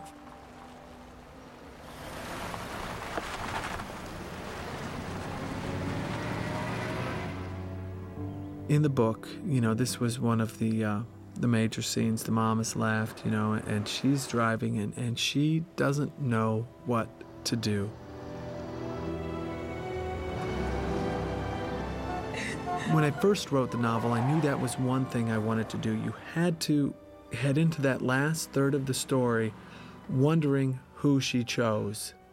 And I thought that was very important because the little mystery always makes a story more exciting. And I think this is something, they do here very well, too. You're looking at this story, and you wonder who she's going to choose. And it's a real choice now because, these are two good people she's choosing. I know that it's over between us. I'm not bitter anymore because I know that what we had was real. And if in some distant The inclusion of letters in a novel is often, it's called the epistolary form of writers. Some novels are based entirely on one letter to the other, just one letter back and forth. Other novels incorporate letters here and there. I fall into the latter category, and letters are a really effective writing tool when you want to, let's say, have a character speak in their voice. For instance, when I was writing The Notebook and you had these characters, the novel was written in third person, which means he and she. A letter would then allow you to speak in first person. I feel this way. It's not only does what, for instance, the argument did, it breaks up the pace, but it allows you a deeper connection to the reader. The reader feels a deeper connection because it's almost like they're reading something very personal. So letters used sparingly can be very, very effective. Now, to write one of these letters, I've put them in a few novels, Message in a Bottle. I put them, of course, in The Notebook. I put them in The Wedding, put them in Nights in Rodanthe, so I've done it more, a few times. I always have my characters, they always claim that they write this letter almost in a heat of the moment or in one fell passionate swoop. But in actuality, I'd say those letters take a day to craft, a day or 2 days, at least 8 hours, because you want the letter to stand out. It's got to be different, but it's got to be memorable. It's got to be very dramatic without being melodramatic. It's got to be moving without being schmaltzy. And to get that kind of balance, all of the letters in The Notebook took an exceedingly long time to write. And, I read many, many letters and many other epistolary forms of literature before I was even able to grasp how to do it in just the way I wanted. So now we come up, and of course, you've got James Garner and Gena Rowlands, and we're moving back toward what would be the final one-third of the novel. And you see, for instance, that view out the window. My house in New Bern had a view very similar to that when I first began to write The Notebook, and we were blessed in that we did have, it was a very small house, I guess maybe 1,200 square feet, but we had this great screen porch on the back. It ran the full length of the back of the house, and it was 10 feet wide and, roof and everything. So we had little kids back then. We were able to move all the toys out there, the big roller things that clutter up the living room if you've got toddlers. All of that we were allowed to put out there on the porch. The kids could play when it was raining, and it was great. So consequently, we spent a lot of time out there. And it was just, you sit out there, and I would remember just feeling more and more relaxed. No matter what my day had been like. And I think that's one of the reasons why all of my novels have tended to have a very heavy water element and an eastern North Carolina element was, I suppose it's just this feeling of peacefulness that I get when I look at it. I live on the river now, in addition, and this morning I was out there, and you just watch the steam rising off the water. I mean, it's just incredible. Now, this is a scene in the film. It was alluded to in the novel in a different way. This was actually built into one of these letters that Noah wrote to Allie. And it was funny because when I first wrote the novel, there was no closure as to Lon and Noah. You never really learned what happened. You learned that Allie went back with Noah, but you never learned what happened to Lon or how that conversation went. And I remember when my editor first got the draft, she's like, look, you got to have closure to this. You have to tell what happened. It's normal. And as I was working through the final 1/3 of the novel, I'm like, well, how am I going to do this? Now it's 50 years later, and it doesn't really tie into any letters. Why on earth would Noah, for instance, write about Lon, or why would she write about Lon to Noah? This was not something they probably wanted to remember within the context of their relationship. In the end, I ended up building it in just a couple of paragraphs into one of the letters, and I tied it together as an example of the courage that Allie showed and how proud he was of her. And you see that this is exactly what happened. And then later in that letter, she said, you always knew what to do. I came back to the house and you just knew what to do. You knew whether to get me coffee or sit with me and talk or just to leave me alone. And I think that is one of the strengths of the relationship that they showed in the novel. And, they show a different kind of strength, but a definite strength in the film.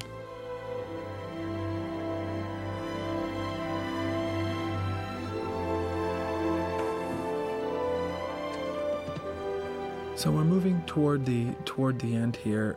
In the novel, there was a real fine balance as to the reason why Noah would read this story, or even who was reading this story, and then why Noah would read this story.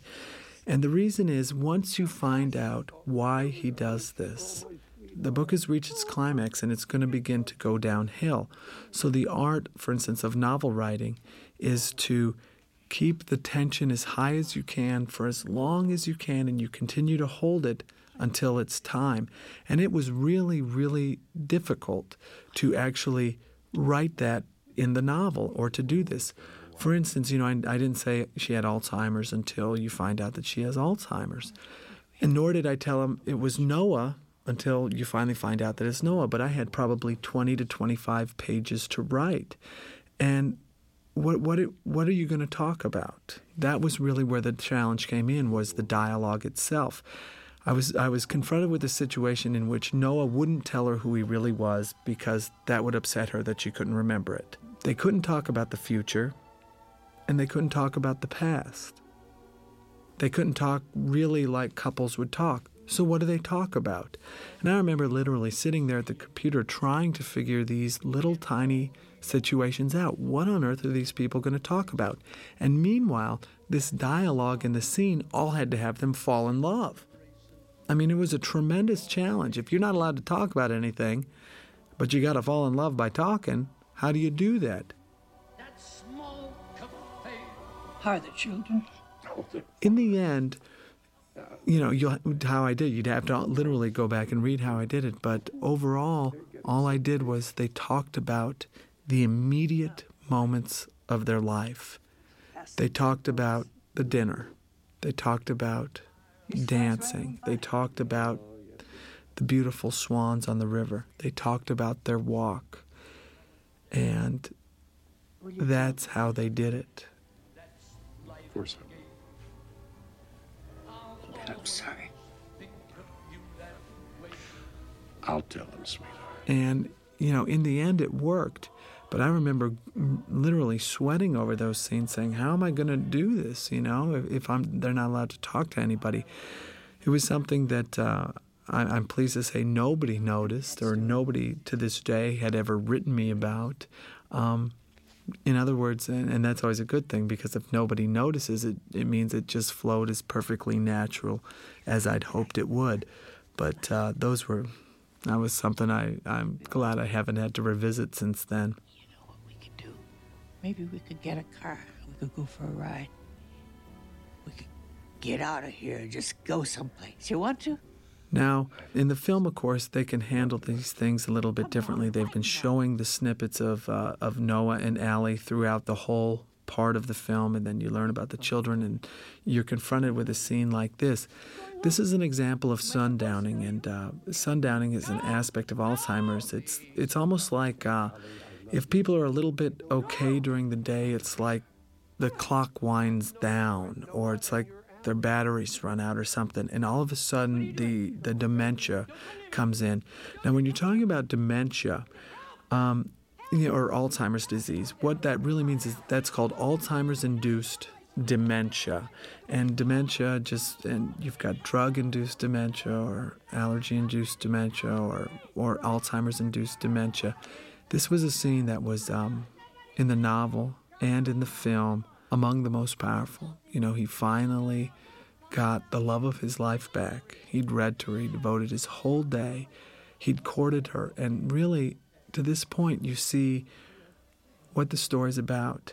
It's about Noah and Allie falling in love, not only when they were kids, and not only when they were in their 20s when she came back, but now they've reached the point where Noah has to court Allie every single day all over again because she doesn't know who he is. And it's an awful, awful disease. When I wrote about Alzheimer's, I know it's such a personal disease. I know that families who are experiencing family members with this disease, I had to be 100% accurate when I wrote about this and described Allie's symptoms, because it's so personal. You would get voluminous amounts of mail saying that no, it doesn't happen like this. So the way I found out about Allie's symptoms and everything that she was going through was to read case studies, and I read thousands of case studies. And the most important thing I learned about Alzheimer's is that Alzheimer's varies from not only one person to the next, but within the same person from hour to hour. And there are no rules. There's nothing that's set in stone except that it's progressive, in that it gets worse and worse and worse and worse. So we're talking about Allie here. This is certainly not Allie in the final stages of Alzheimer's, and they go through 4 stages, stages 1, 2, 3, or 4. 1 is kind of when you first, lose your keys, and it kind of culminates when someone close to you realizes you can't really do things anymore. You might get lost when you're driving, or you wander away and you get lost even though it's just around the corner. That would probably be the end of phase 1. Phase 2 takes over, and it's just kind of goes down from there. Phase 4, people literally can't do anything. They can't speak. They can't do anything until they finally pass away. So this novel was written about phase 2 Alzheimer's and Noah's attempt to win his wife's love again day after day. Both the movie and the film, they do that. This is 3 stories in one, and it's the same story repeated. But that's Noah's life now. There's a big symbolic nature to this. This is his life. He loves his wife. He wants her to love him. This is all he can do.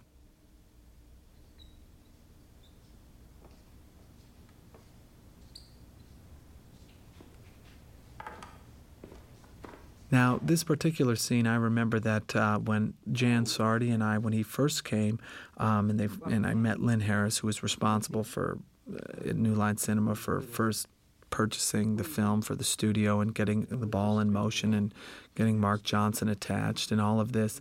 This was the one scene that she just really insisted that be included. This was her scene. She said, "I love that scene with the nurse." And I like that scene with the nurse, but the nurse, again, is just one of those characters who go back to, I guess, my own worldview, and that's, look, there are good people in the world, and people are human, and yeah, there's rules, but you know what? Sometimes you break them because it's the right thing to do, and that's just the way it is. So don't do anything foolish. Ironically, we're reaching these final, toward the end of these films, and these were the only scenes I was here to watch, actually. When I went down to the set, I certainly didn't spend 6 or 7 weeks there.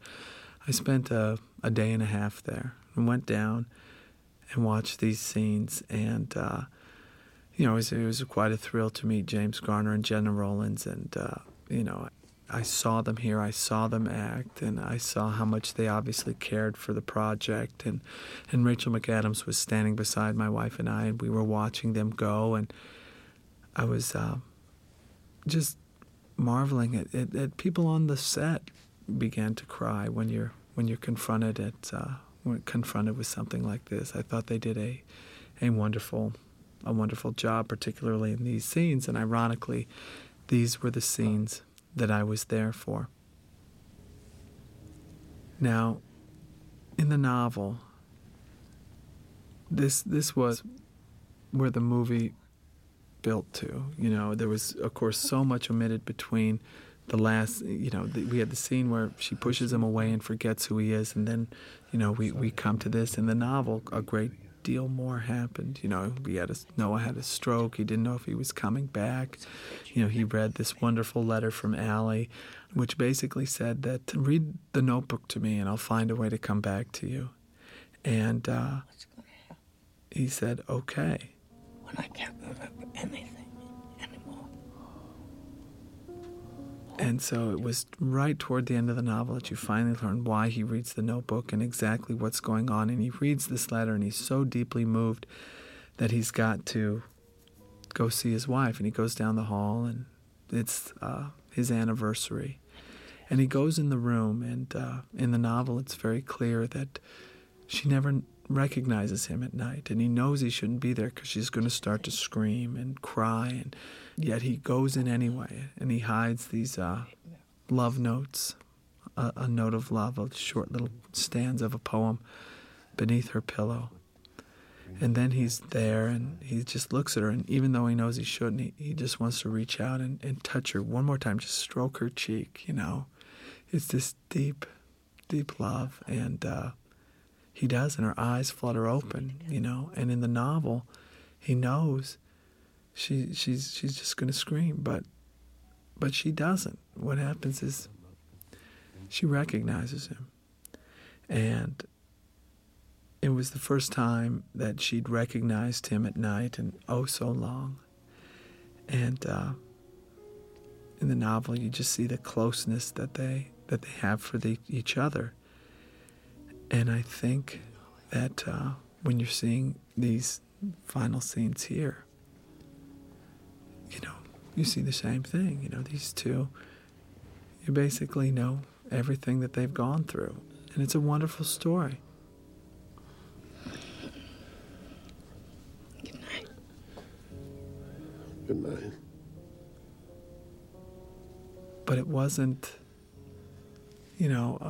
a story that changed the world.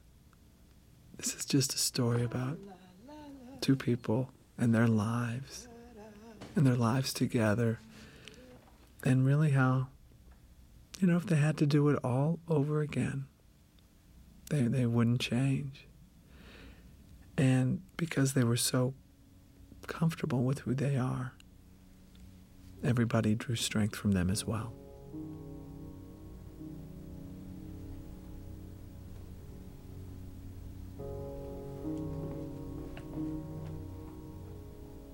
I'd like to thank you all for listening, and hope you enjoyed what I have to say, and hope you enjoyed the film, and best of luck and God bless in your own lives.